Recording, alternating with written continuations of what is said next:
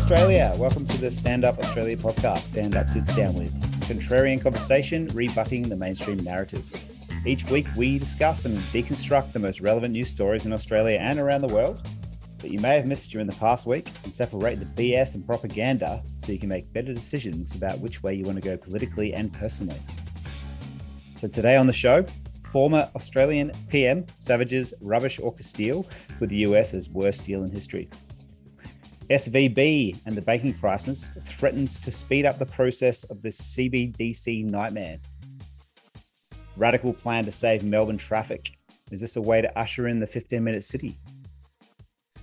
Vaccines continue to destroy the Australian healthcare system and kill and injure record amounts of people here and across the ditch. Direct-to-farmer initiative starts in southeast Queensland to help bypass the industrial food corporations. So our guest today is Michael Calautti. Michael is a father of two good men and two amazing women and a grandfather of one clever girl and a boy due any day now. I think it might be today, Michael. He's passionate about the need for us all to become involved in resisting the fascism that is apparent in all levels of government today. He ran in the 2019 election in Christian Porter's seat of Pearce as a protest against his refusal to take on the family law cartels and reform our family law system, and in 2022 for the Australian Feds in the federal election, an attempt to bring attention to the fascism and corporate capture of our public institutions. All right, Michael, welcome. It's our first time chatting. Let's just add a little bit about yourself, and I'd like to learn a bit more about you, and I know our listeners would too. Oh, thanks, Mitch. I'm currently working on a project to build a gas plant up near Geraldton in Western Australia. I've worked major construction over the last 20 years in mostly mining, and I'm passionate about putting back the control of government back in the hands of people so that we can expose the kind of corporate agendas that are at work that have a vast influence over our lives. And I guess that's what brings us to be having this chat today. Fantastic. Yeah, I know you've been part of the Oz Feds, who are obviously very closely tied with Stand Up Australia. And sounds like you're very close friends with Peter as well. So it should be an amazing chat today. Yeah, looking forward to it. Lovely. So with that, let's get stuck into our first story. So you would have been following the collapse of the Silicon Valley Bank recently. The first story I've got here is actually about Credit Suisse. I'm not going to go into exactly what happened with Silicon Valley Bank, because I think probably everybody's already heard that. This is it's actually the second biggest collapse of a bank in the history of the United States. And it's taken down a lot of the financial system. The first story I've got here is Credit Suisse shares soar after central bank offers lifeline. So Credit Suisse is the biggest bank in Switzerland. It's one of the biggest banks in Europe. And I'm just going to read the first few paragraphs of this article. So Credit Suisse shares surged Thursday after the Swiss central bank agreed to loan the bank up to 50 billion francs, which is $54 billion, to bolster confidence in the country's second biggest lender following the collapse of two US banks. Sorry, I got that wrong. It's the second biggest lender, apparently. Credit Suisse announced the agreement before the Swiss stock market opened, sending shares as much as 33% before they settled around 17% gain. So to $2.15. That was a massive turnaround from the day earlier when news that the biggest bank's shareholder would not inject more money into the Credit Suisse sent its shares tumbling 30%. That biggest bank was Saudi Arabia. So the plunge in price dragged down the other European banks and deepened the concerns about the international financial system. So this is the Swiss National Bank actually bailed them out. They've got over $500 billion worth of assets, which is, I believe, about 4 times as much as SVB. So have you followed this much, and what's your opinion so far? Yeah, look, I've followed what's in the media, and it is very scary. I mean, I know a lot of people are buying silver and buying gold and predicting a complete collapse of the banking system. I follow a guy called Yanis Varoufakis. I don't know if you've heard of Yanis, but during the GFC, he was the Greek finance minister. there's quite a bit of footage of Giannis. He spent quite a bit of time in Australia. And if you want to understand what happened during the GFC, I recommend you catch up with what he's been doing over the last few years. He can't think of the name of his party in Greece at the moment. But anyway, to get to the point, he has predicted since the GFC that the banking system is going to collapse. And since what the GFC set it in motion, and this is going to keep happening. Whether this event is what brings it all down is hard to say, and how long it's going to take. But the banking system as it exists is not sustainable. And it's just a case of kicking the can down the road and until it inevitably collapses on itself. What I believe brought down SVB, or at least what I've read, is a lot of these banks have been making big bets on the bond market, and what that has meant as interest rates have risen is that those bets are all turning bad. And the SVB and Credit Suisse are obviously the two that it's gone bad the quickest. And now they need to be bailed out by their country's insurance schemes to do that. Whether that's a contagion that feeds into other banks, and obviously that's the strange thing. That could happen. Yes. Scary times. Oh, it is scary. I believe what has happened is SVB, and not just them. I'm going to show you. I'm actually going to play you a clip shortly, which shows exactly where SVB is placed in the system. But they've made bets on bonds, which are only good when the interest rate is low. And as you know, inflation, which has been caused by the printing of money and mismanagement of the system over the last 3 years, has made those bonds pretty much be worthless. So overnight, these banking systems seem to have gone down. I'm going to actually, sorry, before that, I do have an article here from Moody's. So this is from CNBC. It says Moody's cuts outlook on US banking system to negative, citing rapidly deteriorating operating environment. So I'm not sure if you're that familiar with Moody's and the rating systems that there are. There's 3 major rating systems in the world for the international banks. But yeah, they got in trouble during the GFC because they were all telling lies. Yeah, they're all telling lies. They're all sort of saying, yeah, everything's a-okay. So during the last 3 days, actually, sorry, 5 days ago, this is now. So it says, in a harsh blow to an already reeling sector, Moody's Investors Services cut its view on the entire banking system to negative from stable.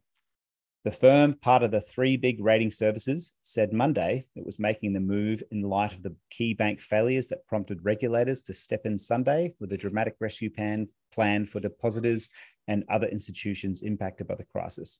So it says, we've changed to negative from stable our outlook on the US banking system to reflect the rapid deterioration in the operating environment following the deposit runs at Silicon Valley Bank, Silvergate Bank, and Signature Bank. So Signature Bank is another one of those ones that's gone under. But this is quite worrying because, as you just said before, even during the GFC, Moody's was rating these companies, what is it, A++? And now they are rating them as junk, the entire banking system. So what does that tell you about the health of the system at the moment? Well, it tells you, if they're telling the truth, that it's not healthy. And they're essentially making bets on long-term things that if they get those bets wrong, then this is what's going to happen. And they're all exposed.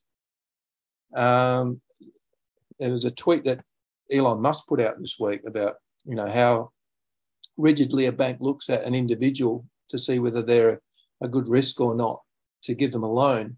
And yet when it comes to themselves, they're making these $100 billion bets based on what? And, and then when they go bad, it's like they just turn around to essentially the taxpayer to bail them out. And at some point, the taxpayer is not going to be able to, and those losses are going to have to be realised. Is that now? Scary to think.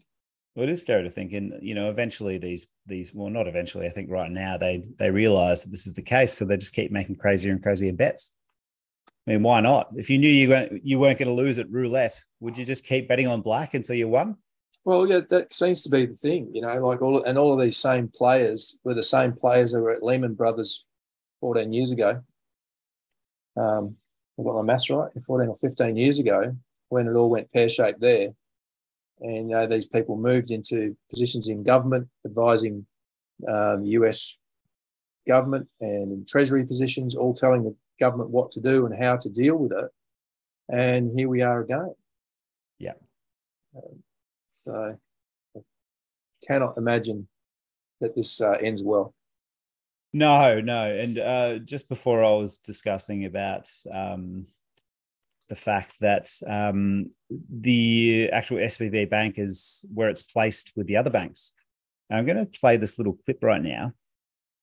And it's a little bit long, maybe a couple of minutes, but it just really shows you. And I'm going to, obviously this is an audio podcast, so I will describe what we're seeing here, but just have a listen to this.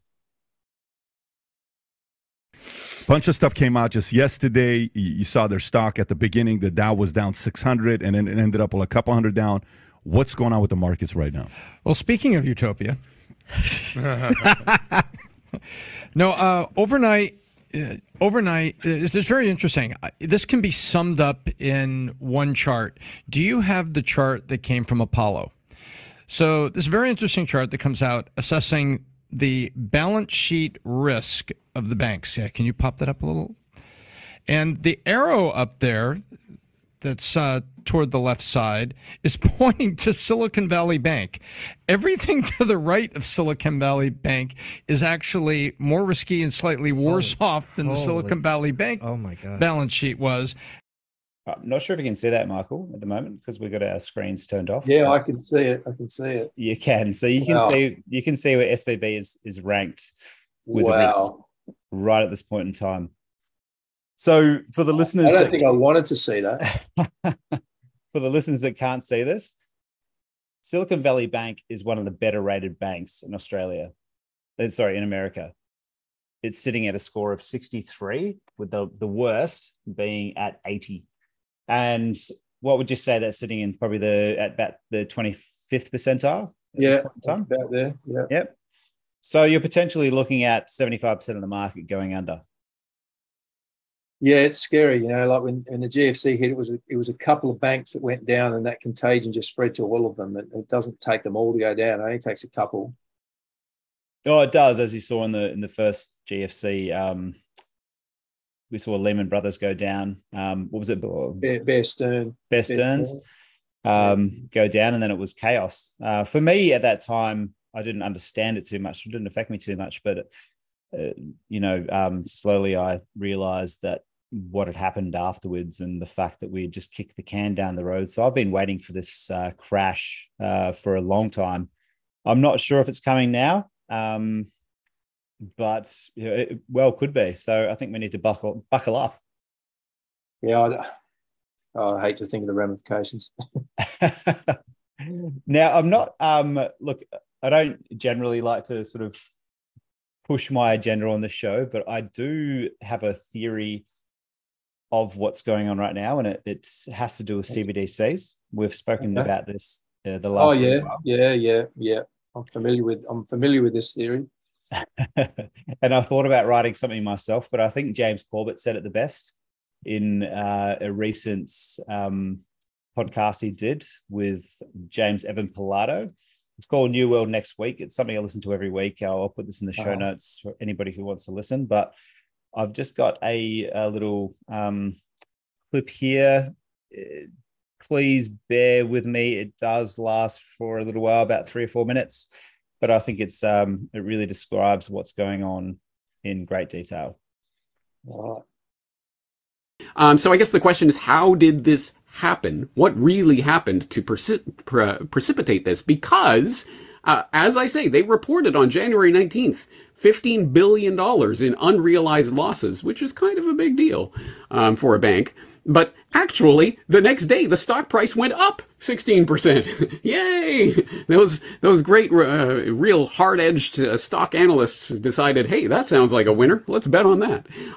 The bank passed its stress tests. It passed its FDIC examinations. It passed a financial audit by KPMG the week before it went under. It passed its state regulatory audits. So what happened? What really caused this bank run crisis? Oh, as it turns out, prominent venture capitalists advised their tech startups to withdraw money from Silicon Valley Bank, while mega institutions such as JP Morgan Chase & Co. sought to convince some SVB customers to move their funds. So you have this double whammy of people saying, hey, get out of this bank, they're going under, and JP Morgan and others going, hey, come over here. And as is now being reported, who are the immediate big beneficiaries of this? Well, get it from no less an authority than the Financial Times. Large U.S. banks inundated with new depositors as smaller lenders face turmoil. Yep, all these regional banks are suddenly in stress, and people are flocking to JP Morgan, Citigroup, the big name banks. It's quite obvious who is cui bono? Well, obviously the big banks, who apparently seem to have started the rumors that started this ball rolling. And that, as I say, should ring bells for 1907 for people who were paying attention to the century of enslavement and remember the big banking panic of 1907, the Knickerbocker Trust going under and all of that, the Trust Investment Bank and the, who caused that again? Oh, right, JP Morgan spreading rumors about his rivals so that he could then coordinate the bailout process to A, be seen as the savior of the banking system, and B, consolidate all of his rivals and take control of them. Hey, ka-ching for JP Morgan in the panic of 1907 that led to the Federal Reserve. So will the panic of 2023 lead to the CBDC of the future? Remains to be seen, but my magic 8-ball is all signs are pointing to yes on that one. But it even gets even worse. I mean, okay, one aspect of this, certainly the JP Morgan Chases and other major banking institutions that benefit from this, not only benefit directly from new customers, but oh, by the way, Jamie Dimon, who was just this past week, as even Reuters is reporting, JP Morgan must hand over CEO Dimon's records in Jeffrey Epstein lawsuit.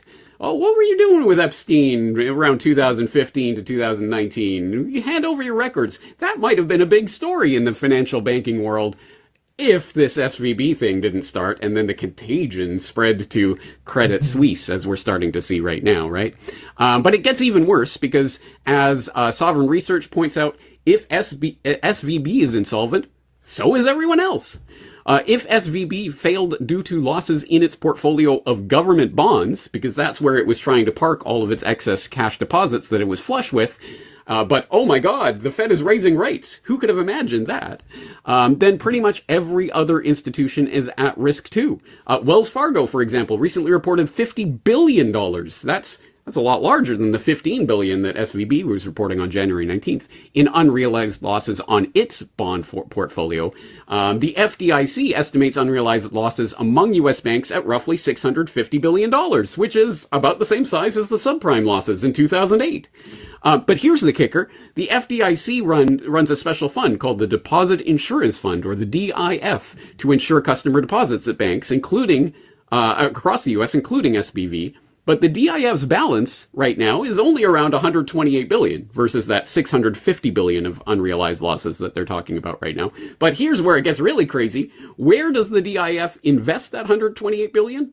In U.S. government bonds. The same bonds that, because they were tanking because of the rising interest rates, caused the SVB crisis in the first place. So don't forget who is the bottom layer of this scam. It's the Fed and what it has been doing. This has been pointed out by a lot of different writers recently. For example, Activist Post has a post up, Treasuries, risk-free or risk unlimited?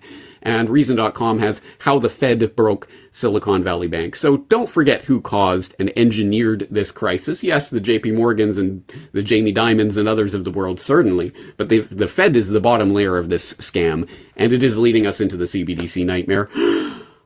But I'll stop and take a breath, James, while you... Okay, I know there's a lot of information to take in, but I had to play that because I just think it was such an excellent breakdown of what I believe is going on right now. And when he said that, I was just like, I have to share this in the show. That is so scary. It just highlights how, if that is true, how individuals can have so much power and so much influence that they can affect basically everybody around the world because of their greed and something that they want to do, and they just do it. And we don't have any control over that.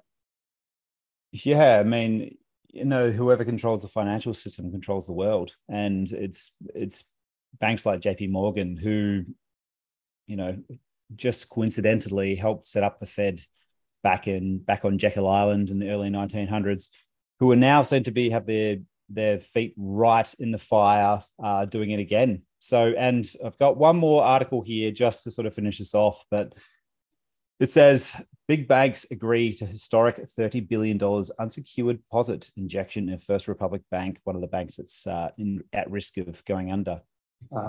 The banks here who are injecting money into this is Bank of America, Citigroup, JP Morgan Chase, Wells Fargo. So all the big banks are getting their hooks into these smaller banks. What I believe is happening here is I believe that they're consolidating their power into the federal system. They control the Fed, and this will eventually lead to a CBDC where every single dollar you spend will be controlled by these few people or these few corporations. Yeah, I totally believable. I'll share something that I've heard recently about central banks and what is the potential challenge to them. I mean, everyone's heard about Bitcoin and various digital currencies that are around the place. And there's a bit of a scramble to control that space. And obviously that's what your CBDC is all about. But there's a story doing the rounds that's Elon Musk's end game through buying Twitter and his previous experience with PayPal and financial instruments, his connections to Peter Thiel and various other people who understand money far better than I do. That's the end game for Twitter, is to be able to be a place that sits outside of the central banking cartel and allows people to be able to transact without using the central banking cartel. And that's maybe something that is happening behind the scenes that we don't know about, and the central banks are well aware of it and trying to implement their plan to continue to control us. They've been controlling us for a long time, various ways, but the CBDC is ultimate control. Totally wraps us up into a system where every single dollar you earn and every single dollar you spend, they know about and they can control it. So, yeah, I'm familiar with that theory about Elon Musk, and it is very believable. I think he's been put at a pedestal by a lot of the freedom movement. It's hard not to like what he's done with Twitter, but I think it is a bit of a limited hangout. It gives a lot of people some stuff to sort of to say yay about, Yeah, we've got, they've talked about the government and how they're corrupt, and everybody knows they're corrupt.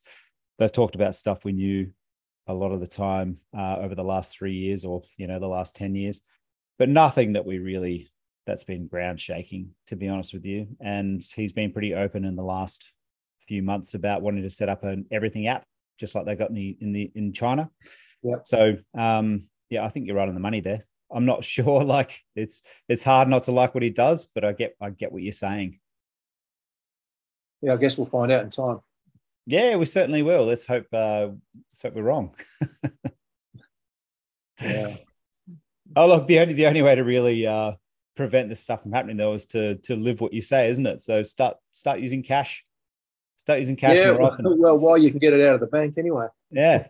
Say no to the system. Buy gold. Buy physical gold. Buy physical silver.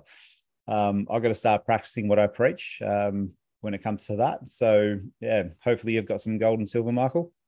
I don't, but funnily enough, I reached out to a friend of mine who's a prospector last week, and he said he can hook me up.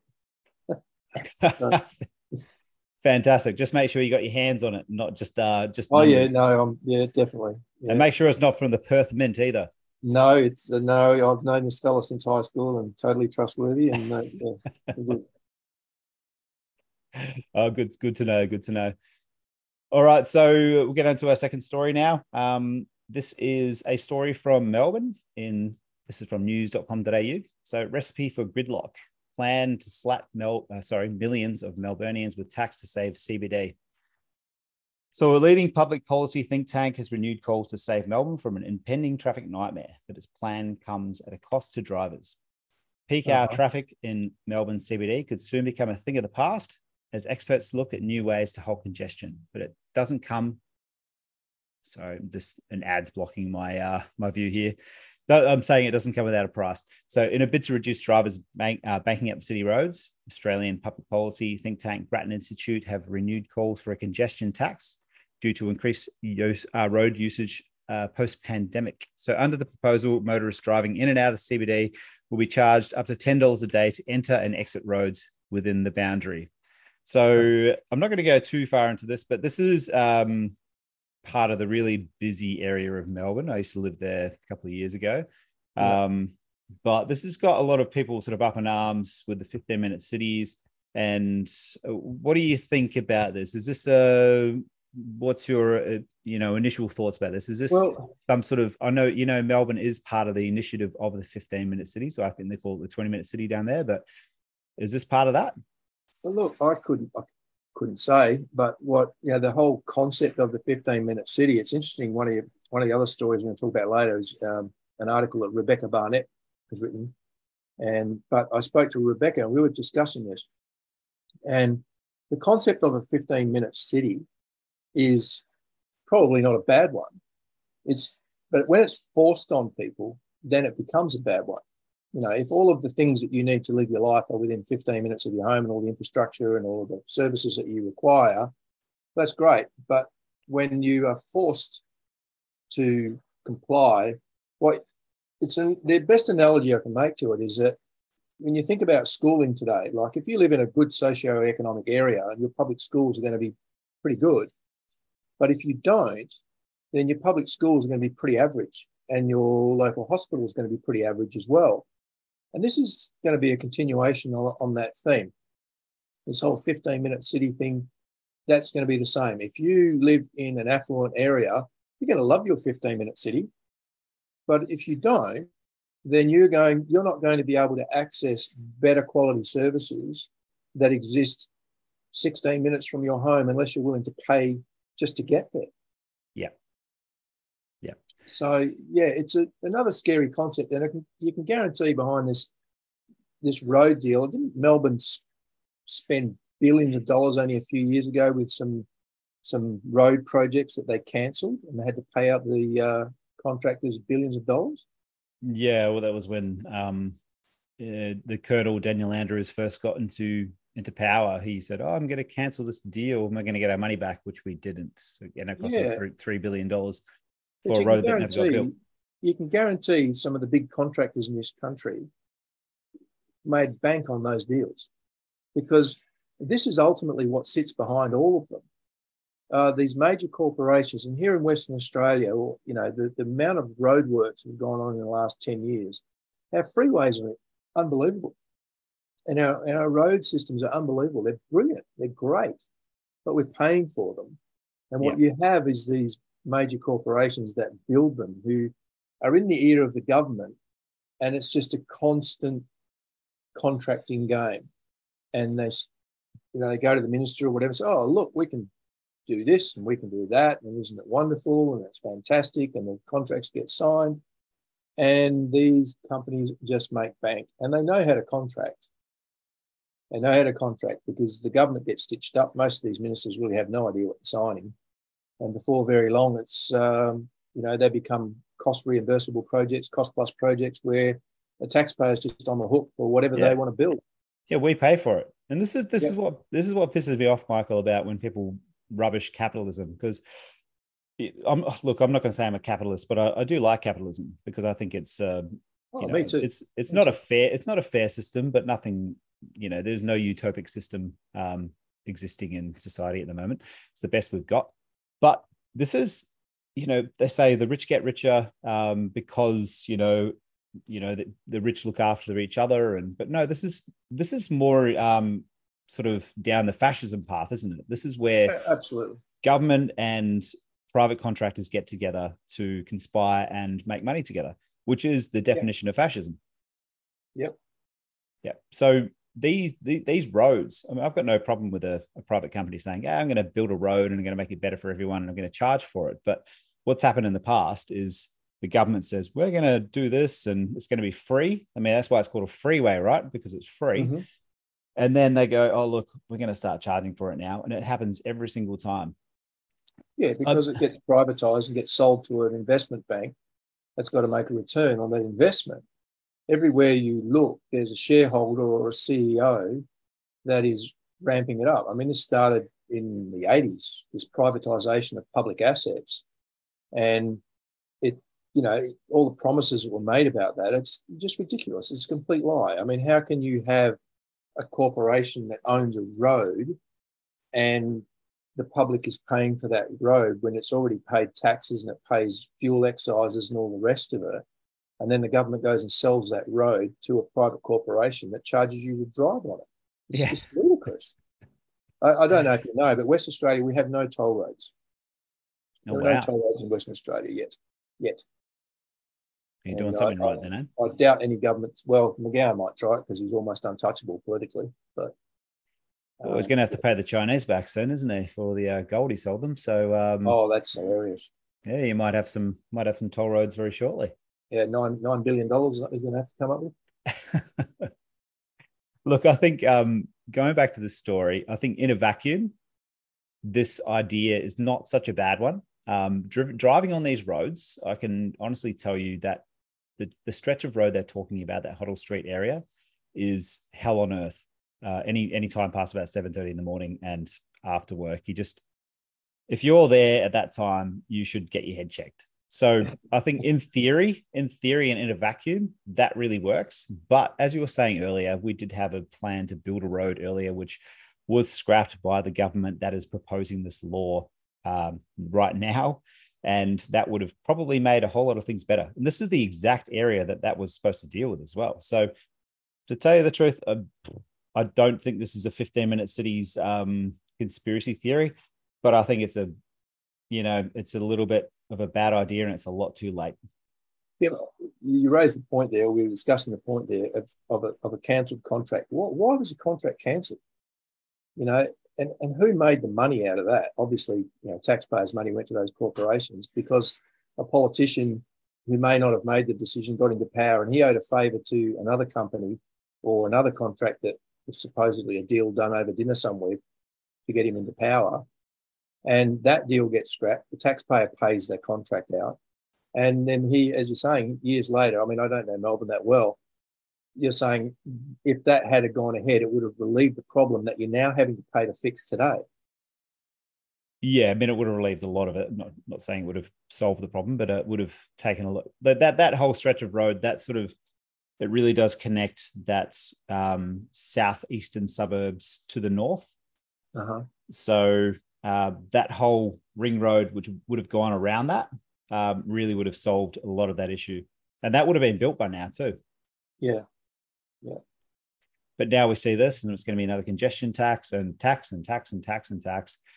It seems to be the only sort of thing they've got in their kit bag is just to add more taxes to deal with issues. Well, maybe if these corporations were paying a reasonable amount of tax, there wouldn't be so many taxes on people. Yeah. I mean, it's not as if we've got like record inflation and, food costs and energy costs and mortgage costs and all sorts of stuff at the moment, is it? So we can afford another tax, can't we? Well, I don't know how many people can. Not many. No, I think we're going to see a lot more of that, a lot more of the sort of, the downstream effects of that in the next 6 months. So, yeah, I don't like to look forward to this, but it is going to be interesting to see. Yeah. So I'm going to go to our actual first story, which I completely missed for some reason. So this is the former Australian PM who savages the rubbish AUKUS deal with the US as the worst deal in history. Now, I know that you have a little bit to say about this, but I'm just going to read the first few paragraphs from the article I pulled from Zero Hedge. Uh-huh. So it says the former Australian Prime Minister Paul Keating, who was among the country's most well-known and influential political thinkers, has shocked the establishment by coming out with a blistering attack on Australia's AUKUS nuclear-powered submarine deal with the United States and the United Kingdom. He blasted it as the worst international decision by a Labor government since the conscription order of World War I, which is quite a statement. Oh, yeah. He said in a written statement on the occasion of addressing the National Press Club on Wednesday that the submarine deal is fundamentally about the US strategic hegemony in Asia and that Australia has now unwisely hitched its wagon to Washington. Keating wrote in the rare critique that China has committed, in the eyes of the United States, the great sin of internationalism. And what is that sin? To develop an economy as big as the United States. Yeah. He's bang on the money, and it was a stunning speech and a really interesting watch, and I recommend anybody to watch it. Keating, in 79, he's possibly not as sharp as he used to be, when he's speaking off the cuff, but, he's bang on the money with this. Yet he's still younger than Joe Biden. Well, yeah, he's definitely sharper than Joe Biden. He's definitely sharper. I'm not sure if he's younger. I think Joe's only 78, but yeah. Yeah. But no, this deal, as you've read out there, it commits Australians for at least the next 30 and probably 50 years. We're committed to an American idea that to contain China's economic development and its place in the world. And as Keating said, this deal has absolutely nothing to do with defending Australia. China doesn't threaten Australia. It has no plans to threaten Australia. It has no interest in threatening Australia. And not only that, these submarines that are being bought, if we ever see them in the next 15 or 20 years, then they don't actually serve our purpose as the Collins class that we currently have. And he went into a great deal of detail about that. We'll get 9 submarines. They will, and the way he understands it and explains it, because he knows, is that means that you have 30% of your fleet operational at any one time where you want them. So that's 3 nuclear-powered submarines, which are twice the size of the Collins-class submarines, which means they're not suitable for Australian waters. They are designed and going to be used to sit near China as part of a defence strategy. But for the same money, we could have bought 45 Collins-class boats, which would have given us 15 operational boats at any one time. And they are sized and they are designed to defend Australia, whereas these nuclear boats are not. This deal is completely and entirely about propping up American defence contractors and British defence contractors. It's $378 billion of Australian taxpayers' money that will go directly into the military industrial complexes of those 2 countries and not ultimately give us defence capability. That's what Keating was talking about, and he's absolutely spot on. When Morrison first announced this deal, and he's an idiot, as is Christopher Pyne, who's also behind this deal, they floated this deal as being about Australia building the capacity to build these boats in Australia. That'll never happen. We will never have the capability to build them here. It was always about American and British industry who sit behind getting this deal signed off to transfer $378 billion of Australian taxpayers' money into their economies. Not about our economy at all. And that's how Morrison first sold it. Now the truth is coming out, as was obvious to anybody that understands how this works, that they were never going to be built here. We were ultimately just going to buy them from the US and the UK. And what Keating also mentioned, which I'd heard of it, and it's not out in the media, unsurprisingly, that the French have also come back to us and offered to offered us their nuclear power submarines at a much better price, at a fixed price, and by a fixed date. And their boats are much more advanced than the Americans or the British. So yeah, it's well worth having a look at that interview if this subject interests you, because Keating love him or hate him, he's a formidable intellect, and he knows what he's talking about.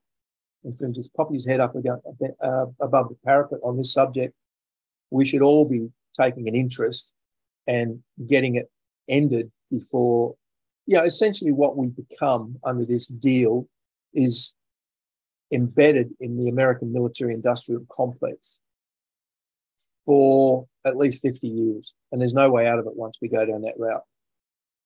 We basically become the 51st state of the United States, really, don't we? We're just another, another Hawaii, another place to put your weapons and And look, part of this for me sort of screams out as the protection racket. It's the the mafia coming to us and saying, "Hey, we're going to attack China soon, so you want us to protect you? You're going to have to buy the stuff off us."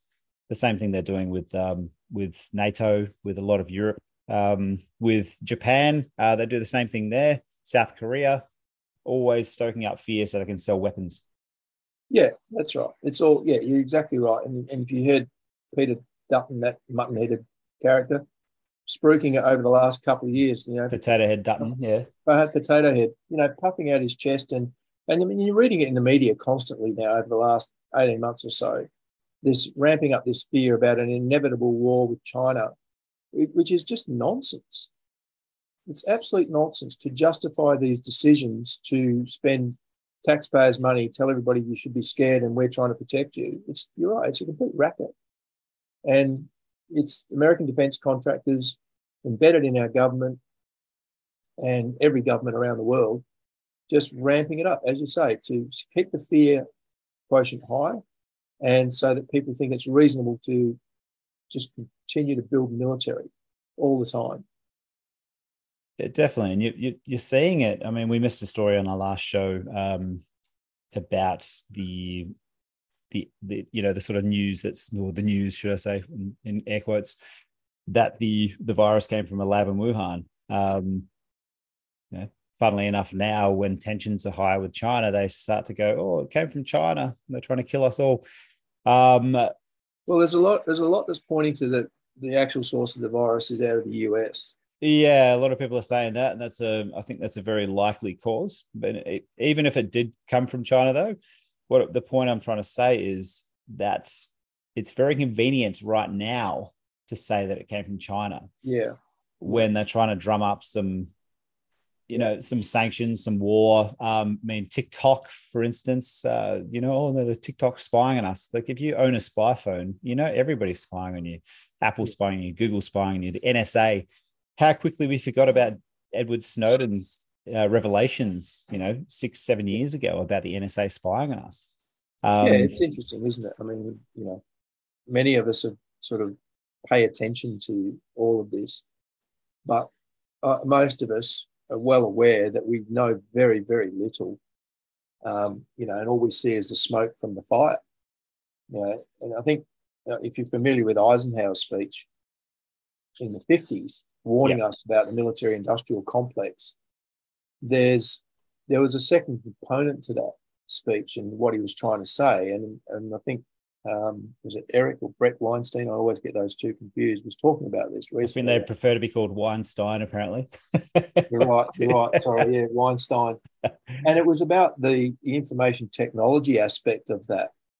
And we're seeing that now in all of these social media platforms that are being weaponized and used to create propaganda and create division amongst everybody, so that people are taking their eye off what the real problems are. And, Pete, you can go to any group of people who consider themselves to be awake, and you'll find yourself unable to agree on things that are completely irrelevant and not be able to unite on getting together to get enough votes together to get rid of the kind of people in our government that make these decisions and who kowtow to the US and to the US military-industrial complex. Because ultimately that's how it happens. Yeah. There's 227 people or whatever that sit in our parliament. They make the laws. And that's the beauty of our system that we haven't quite used to our advantage yet. The corporations of the world have very, very quickly, or maybe not so quickly, but over time have very effectively worked out if they control those, or half of them effectively, half of those people, that's why they donate to all the various parties. If they control half of those people, they control the legislation and they can influence those people in all the different ways that people can be influenced. So you get the laws that they want, get the decisions that they want, sign the contracts that they want. And here we are wondering, well, why is this happening? Yeah. Yeah. Do you think we're playing too fair? I mean, first thing that springs to mind for me when you say that is, should the people organise a lobby party to go into Canberra or your state government, even your local government, and start playing dirty, start offering these politicians some cash and get things done? What do you mean offering some cash? We pay them. Yeah, obviously not enough. The fundamental question is really, why are the corporations allowed to lobby? You can go back, I think I can't remember the cases, but these are the cases that were decided in the United States. And prior to these cases being decided, corporations did not have the right to make representations to their politicians. Corporations were and are meant to be regulated by politicians on behalf of the people. That's the only function that should exist between government and corporations. But the cases, I can't remember off the top of my head, they gave corporations in the US they gave them the legal status of a person. And the same kind of idea operates in Australian politics, that corporations can take politicians out to dinner, they can donate to their campaign funds, they can do all kinds of things. And then they have the ear of the politicians. So what you're just talking about there is the way it is actually supposed to work. We're supposed to have the ear of our politicians, and if corporations want to make submissions to government, well, it can be a public submission, and you can tell us what the issue is and how you think it should be resolved. But ultimately, the job of the corporation is to go out and make something, sell it to people, and make a buck, make a profit, and totally for capitalism, but not when capitalism decides it wants to be government. Yeah, and that's what fascism is, and that's what we live under today. Whether people want to see it or they don't want to see it or recognise it, it is just a fact. Yeah, and we're all suffering through it. We do, and I think there's something to say about morals here. If you've got a good moral base as a human being, you don't do these sorts of things. But when you operate under the law and the law alone, these things aren't illegal to do. You can do this. You can lobby the government. You can play unfair. You can get your own way, the way you want. And a lot of the time, it's not illegal. So this is why they do it. They say, "Oh, I'm operating under the law." It's not moral, but it's the law, isn't it? So who makes the law? Yeah. Well, yeah. I mean, you lobby hard enough, the law will change, won't it? Exactly, and that's the point. Once you get control of the means of making law, well, then you'll make the laws that you want. And our Constitution does not give corporations any power at all. They are to be regulated by government, and the government is to be elected by people. The Commonwealth is us, you and me. We are the Commonwealth. We are the people that put in place a government who is meant to regulate corporations on our behalf. Everywhere you see a corporation doing the wrong thing, as you say, and often that can be legal, then there's a reason. The corporate law puts in place a financial imperative that all corporations have to be concerned about is their return on investment. And that's the only thing that they should care about. There's no imperative for them to care about the environment. There's no imperative for, if they sell food, that food doesn't have to necessarily be good for you. They can sell cigarettes. They can sell dodgy medical devices and products. And the only recourse that you have as an individual is to sue them in a civil court. And all of this, as you correctly pointed out, is legal because that's the system that they want to operate to their advantage. It's not the way it's meant to be at all. And we need to wake people up here, everywhere around the world, to stand up, get political, start to understand this and start to ask your politicians or express a vision of what you want society to look like. And if your politician starts talking to you about stuff that doesn't interest you, so why are we talking about this? I want good schools for my kids. I want to be able to walk into a supermarket and know that what I pick up off that shelf is food. It's not overproduced garbage that's not healthy for me. And so many other things.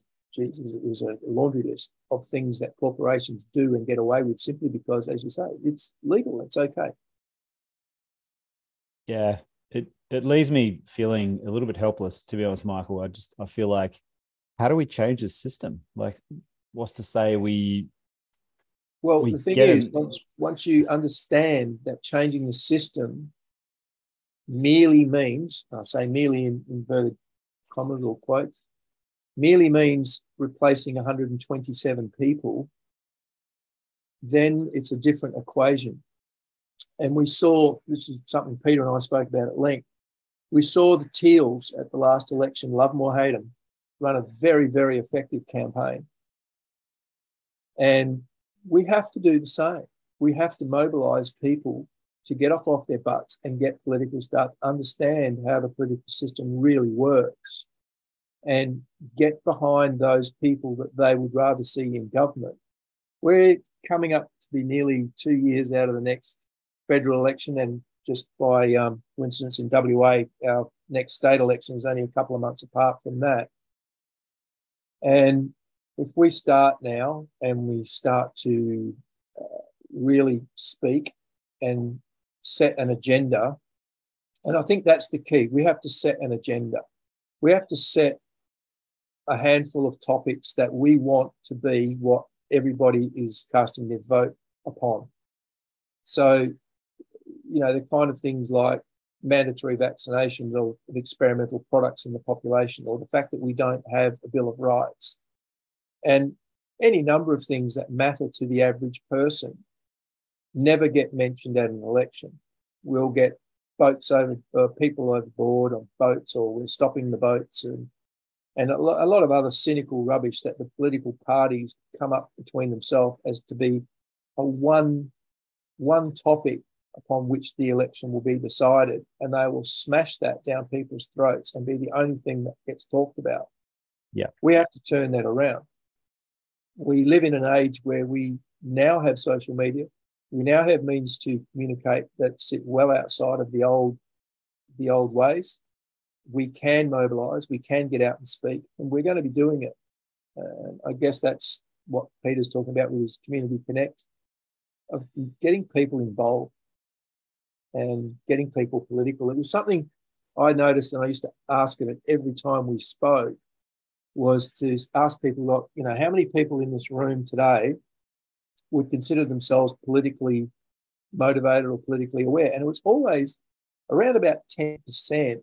And so it was really gratifying to know that 90% of the people that were turning up to listen to people talk about politics had not previously taken an interest. Yeah. So that's gratifying. And it told me that is our pathway to changing this country. And I believe it. I believe it can be done. I totally believe it can be done. But we had, and it's not that it's impossible. We just need to do it. We need to get out there talking, engage with people, have them understand the political system, have them understand, so many people say, I'm not interested in politics, but they fail to connect that lack of concern about who they are voting for with their taxation, with the quality of the schools that their kids get to go to, with the roads they get to drive on, with so many other decisions that get made. They don't put the two and two together, and they need to understand it. Yeah, definitely. I think it's easy to talk about stuff, isn't it? But it's harder to go out there and do stuff. And I think with the advent of social media and the interconnectedness of the internet, people feel like they're doing something, but they're not really doing enough. And we really need to get out there and start talking to people on the street, having uncomfortable conversations with people, meeting new people.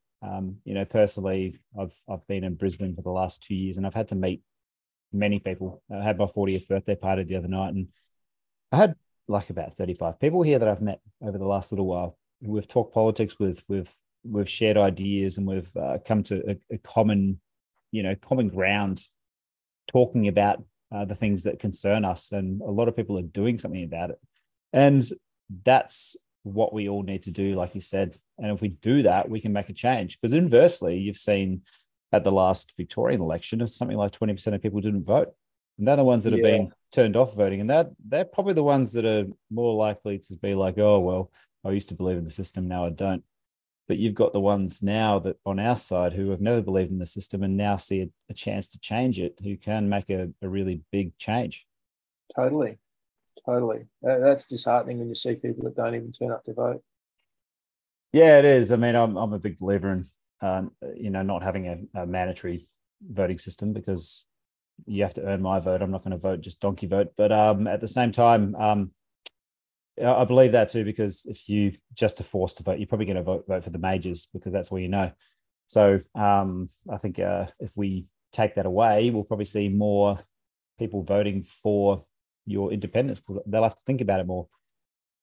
Yeah, if we give them a reason. If they believe that our success is actually achievable. And that's why I think the Teals are I don't necessarily agree with what they stand for, but I think they're a lesson in how to run a very effective campaign. Yeah, definitely. They did a good job. Let's just copy what they do in the next one. Yeah, well, sure. We need about $9 million on it. We can get there. Look, before we go into our next story, I just want to talk about our next event we've got going on at Stand Up Australia. So we've got a live webinar coming up, and I'm not sure if anybody caught the Community Connect launch the other night with Peter Harris. It was an amazing chat. Peter's such a linguist. He's great with words. He knows how to get Australia to a point we were just talking about. So I'm hoping everybody saw that. Hopefully we'll have a replay up on the website shortly where people can look at that. But if you get a chance to look at that, fantastic. That was the opening to what's happening in the 30th of March, having a roundtable discussion with some community leaders from around Australia. And it's going to be an amazing event. I'm personally going to be on there. And there's going to be details coming soon, but please keep track of the Stand Up Australia website, our Instagram account. If you are not on the mailing list, please get on the mailing list. You will not miss another event if you're on the mailing list. And right now as well, it's time to ask if you can please support us. We will be doing a lot of stuff in the next year, and we do need money to do it.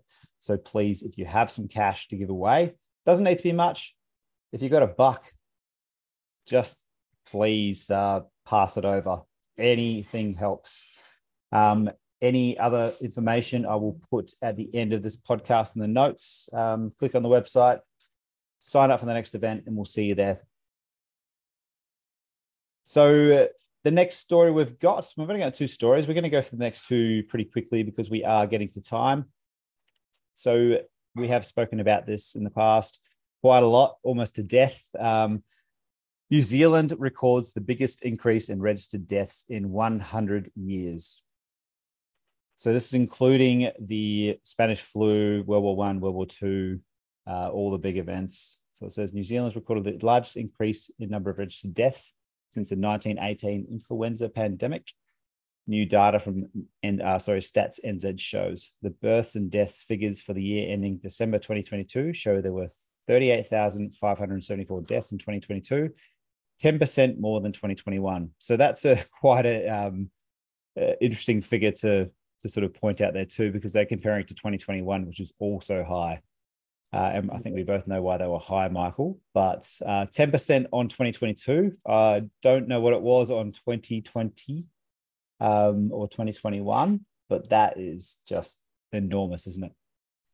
Oh, it's horrific. As you say, we those of us who have been following this know very well why. And it's just alarming that there's still this reluctance to tell the truth.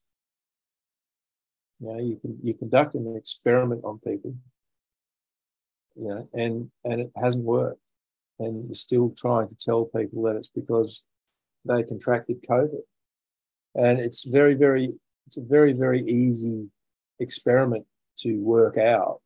You just got to look at the number of us that chose and stood firm on not having those vaccinations or those injections.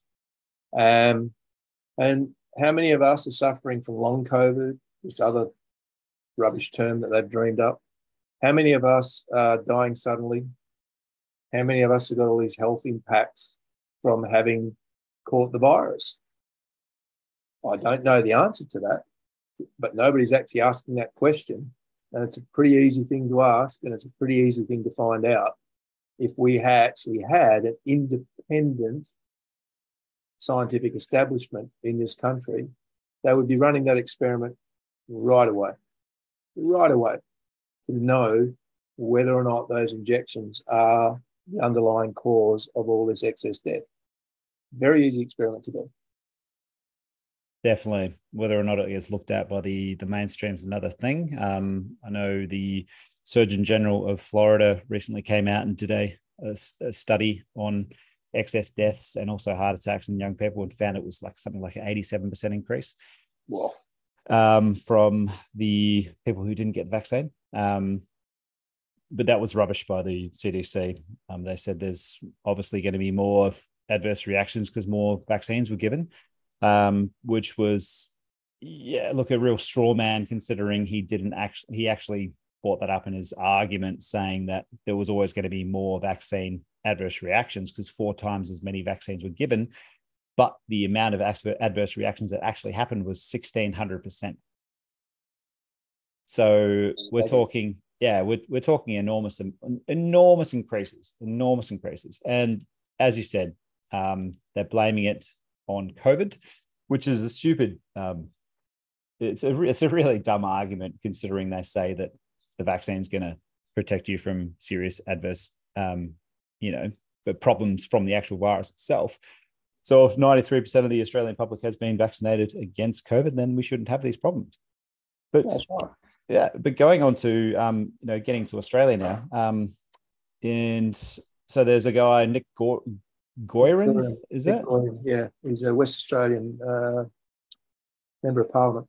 So he recently emailed his followers about the vaccine adverse reactions that have happened in Western Australia. This is an official document too, which will be in the show notes. It shows that in 2018, there were 293 reports of vaccine adverse reactions. In 2019, there were 247. 2020, there was 270. And in 2021, there were 10,726. Wow. So we all know what happened in 2021. The government is apparently admitting there is these are adverse reactions from the COVID vaccine. Obviously saying that they're very rare and they're probably not that bad and they'll recover, blah, blah, blah. You've heard it all before. Vaccines are safe and effective, yada, yada, yada.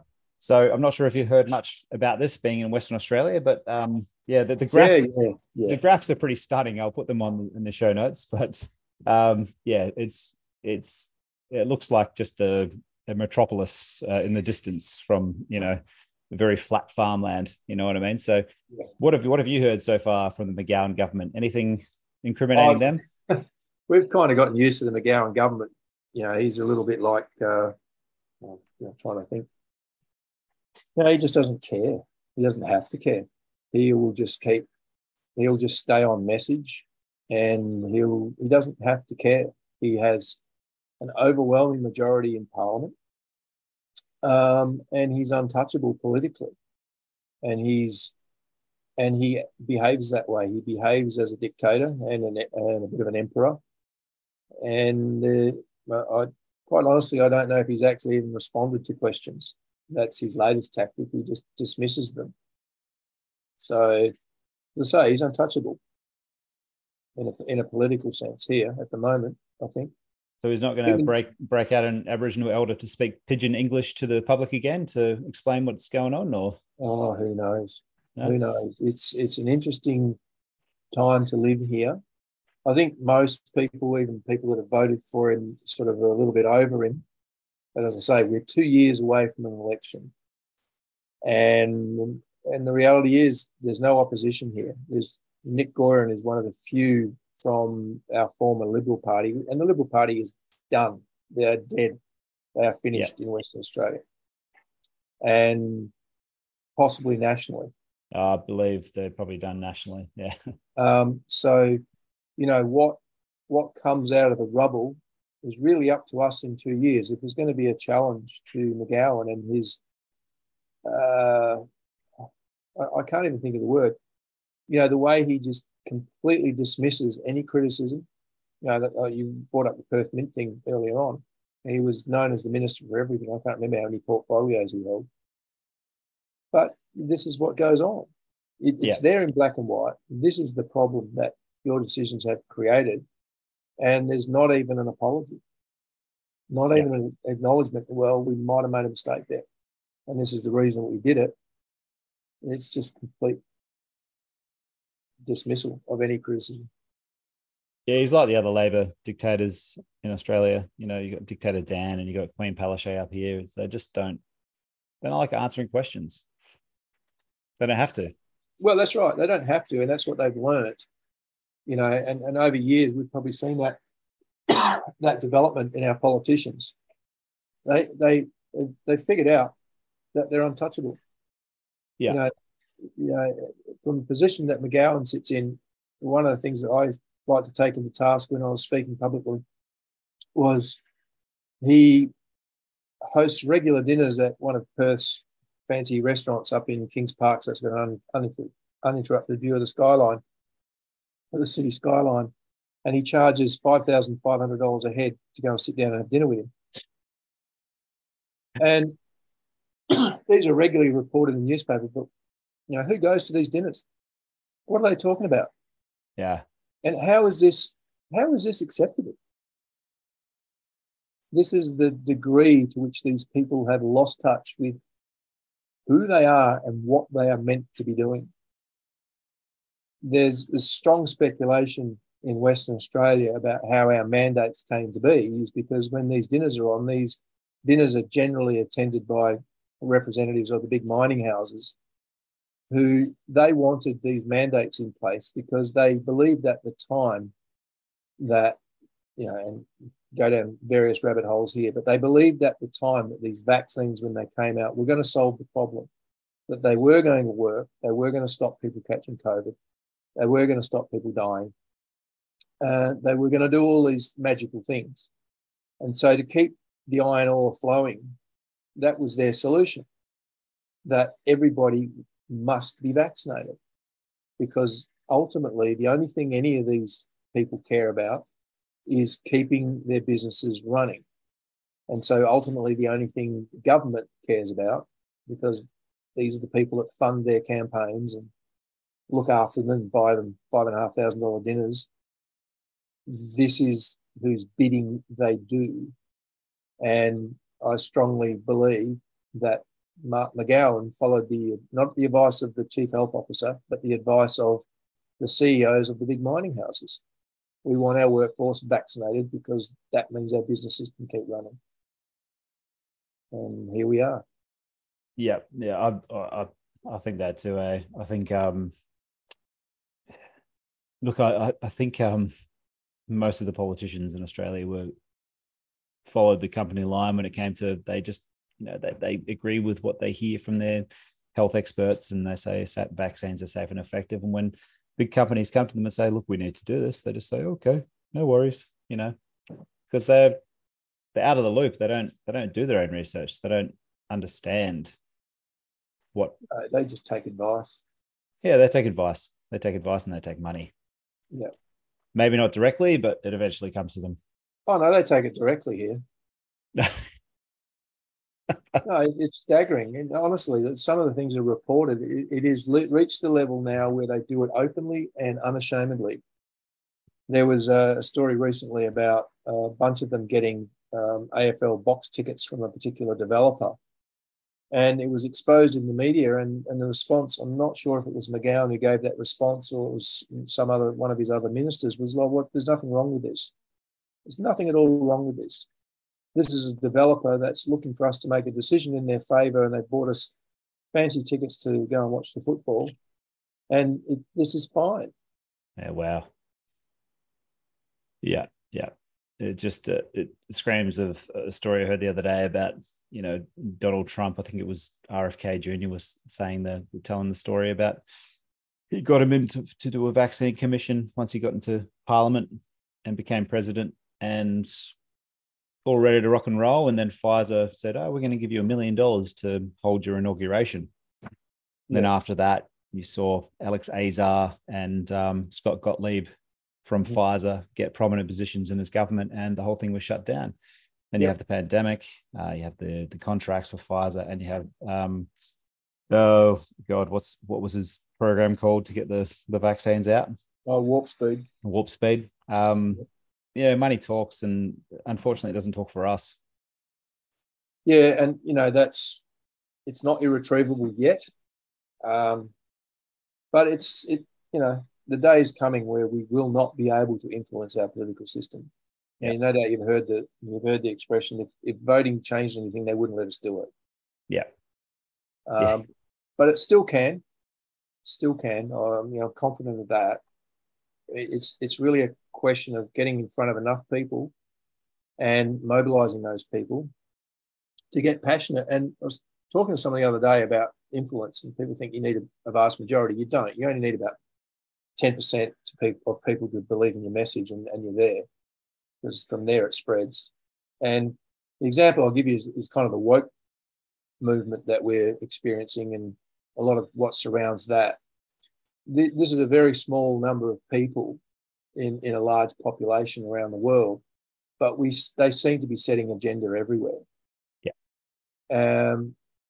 It's a reasonable example, I think. Anyway, you want to get on something else, I think? No, the only last thing I've got about this story is the story from Rebecca Barnett, which I know that you want to talk about. So I thought I'd just bring it up.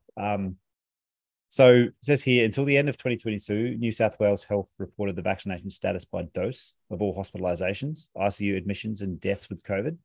The purpose of this exercise was to monitor the effectiveness of COVID vaccines in the real world, says New South Wales Health. So it says here now that vaccination status of cases admitted to ICU, and those who die will no longer be reported. These data were included from 2021 when vaccines were first rolled out to monitor trends in the relationship between vaccination outcomes. So what's happened here now is the data now is showing that, well, not now, it's always showed that the more vaccinated you get, the more chance you're going to end up in hospital with COVID. Yeah. And it's pretty staggering. You look at the data here, you've got no dose, you've got rates per million is 0.6. One dose is 5.2. 2 doses is 4. For some reason, that's lower than 1. And 3 doses, 6.3. And if you have 4+ doses, you're 12.4 per million. Yeah. So I mean, this is pretty crazy, and they're no longer reporting this. I mean, there's only one reason why they wouldn't report it, really, isn't there? Yeah, because it's becoming obvious. And, this is what Yeadon spoke about. This is what Malone spoke about. The negative efficacy of these vaccines and the fact that they destroy human immune systems for many people. It's scary. I don't know. I actually booked in. I lost my career, I lost my job over refusing to be vaccinated. I actually booked in 3 times. And I'm so glad I never went through with it. Oh, wow. Yeah. I mean, I was teetering on taking the chance. I knew it was a dodgy vaccine. I knew it wasn't anything. I mean, but I prior to this event, I'd never questioned getting a vaccine. I'd never questioned anything, well, within reason. Anything my doctor told me was a good idea. But this event really opened my eyes. And I'm so grateful to the people that I met during that time, and the fact that I didn't do it, because I don't know anybody now who doesn't regret or regrets not doing it. No, nobody regrets not getting. Sorry, yeah. Nobody regrets not getting the vaccine. Nobody regrets not doing it. No. There's a lot of people who regret doing it. And I would have been one of them. I definitely would have regretted it. It's another form of Russian roulette, really. Yeah, well, that's crazy to hear, really, because obviously, just speaking to you now, I don't know you well at all, but just I can tell that you have had your finger on the pulse. So it must have got pretty, you must have felt pretty desperate to the point where you actually, yeah, like a lot of people who weren't as fortunate as me. I mean, for me, I've had this conversation with a number of people. For me, it was purely about money. I had a good career. I was making great money in a good position, and that would have continued had I accepted this vaccination. And in the end, I didn't work for about 8 months. I had to sell assets to get by, but I was able to. Yeah. A lot of people were not in that situation. A lot of people don't have anything more than maybe a few weeks funds at their disposal, and they were forced to do something they didn't want to do. Yeah. But yeah, go next. It's a hell of a lot of people like that. Hey, yeah, I hear about it all the time. I mean, when they bring out, they say, we talk about COVID and did you get the vaccine? I said, no. They're like, oh, really? I regret it so much getting it. And I'm like, it's okay. Like, just don't get any more. Yeah. You did what you had to do. Just don't get any more. We can't hold these people accountable for what's happened because absolutely. You have to have compassion for everybody that's gone there. And all of my kids went and did it. Yeah. Yep. Yeah. They're not getting any more. Most people I know did it. I don't think any less of them. If they abuse me for not getting it, then I do. But if they got it, then that's their choice, and that they should be, left alone for that. Yeah. Look, I want to finish off with a positive story, and we won't talk too much about this because we are quite over time. So yeah. But it's been a great chat so far, and that's why we have been over time. So the last story is Noosa Farmers Market goes digital with click and collect at home and home delivery service. So I have seen a bit of negative publicity about this in the freedom movement. So I'm not sure why, because I can only see good in this. Something I've thought about setting up myself for a while. So it says organisers of the sprawling Noosa Farmers Markets are hoping to take on the major supermarkets with the launch of an online click and collect and home delivery service. Thousands of people flock to the iconic markets on Queensland's Sunshine Coast each Sunday to soak up the atmosphere and snap up homegrown food and homemade wares. So what they're going to be doing is they're going to be going online, and people can order online and either pick it up from the market, or they can pay $18 and get it delivered to their house. Now, this is fantastic because I'm surprised it's taken so long for a market to get together and do this because, not only is the produce better, it's cheaper, it's just more nutritious, it's fresh, sometimes it's been picked that day. You're not dealing with massive corporations. You're cutting off the supply. And if you were to add some sort of, a third-party payment solution, say Bitcoin or some other privacy coin, then you could completely bypass the system with this sort of thing. Yeah. There's no food shortages when you're buying directly from the farmer. Absolutely, this is the future. So, and like you, I'm surprised that anybody has anything negative to say about it.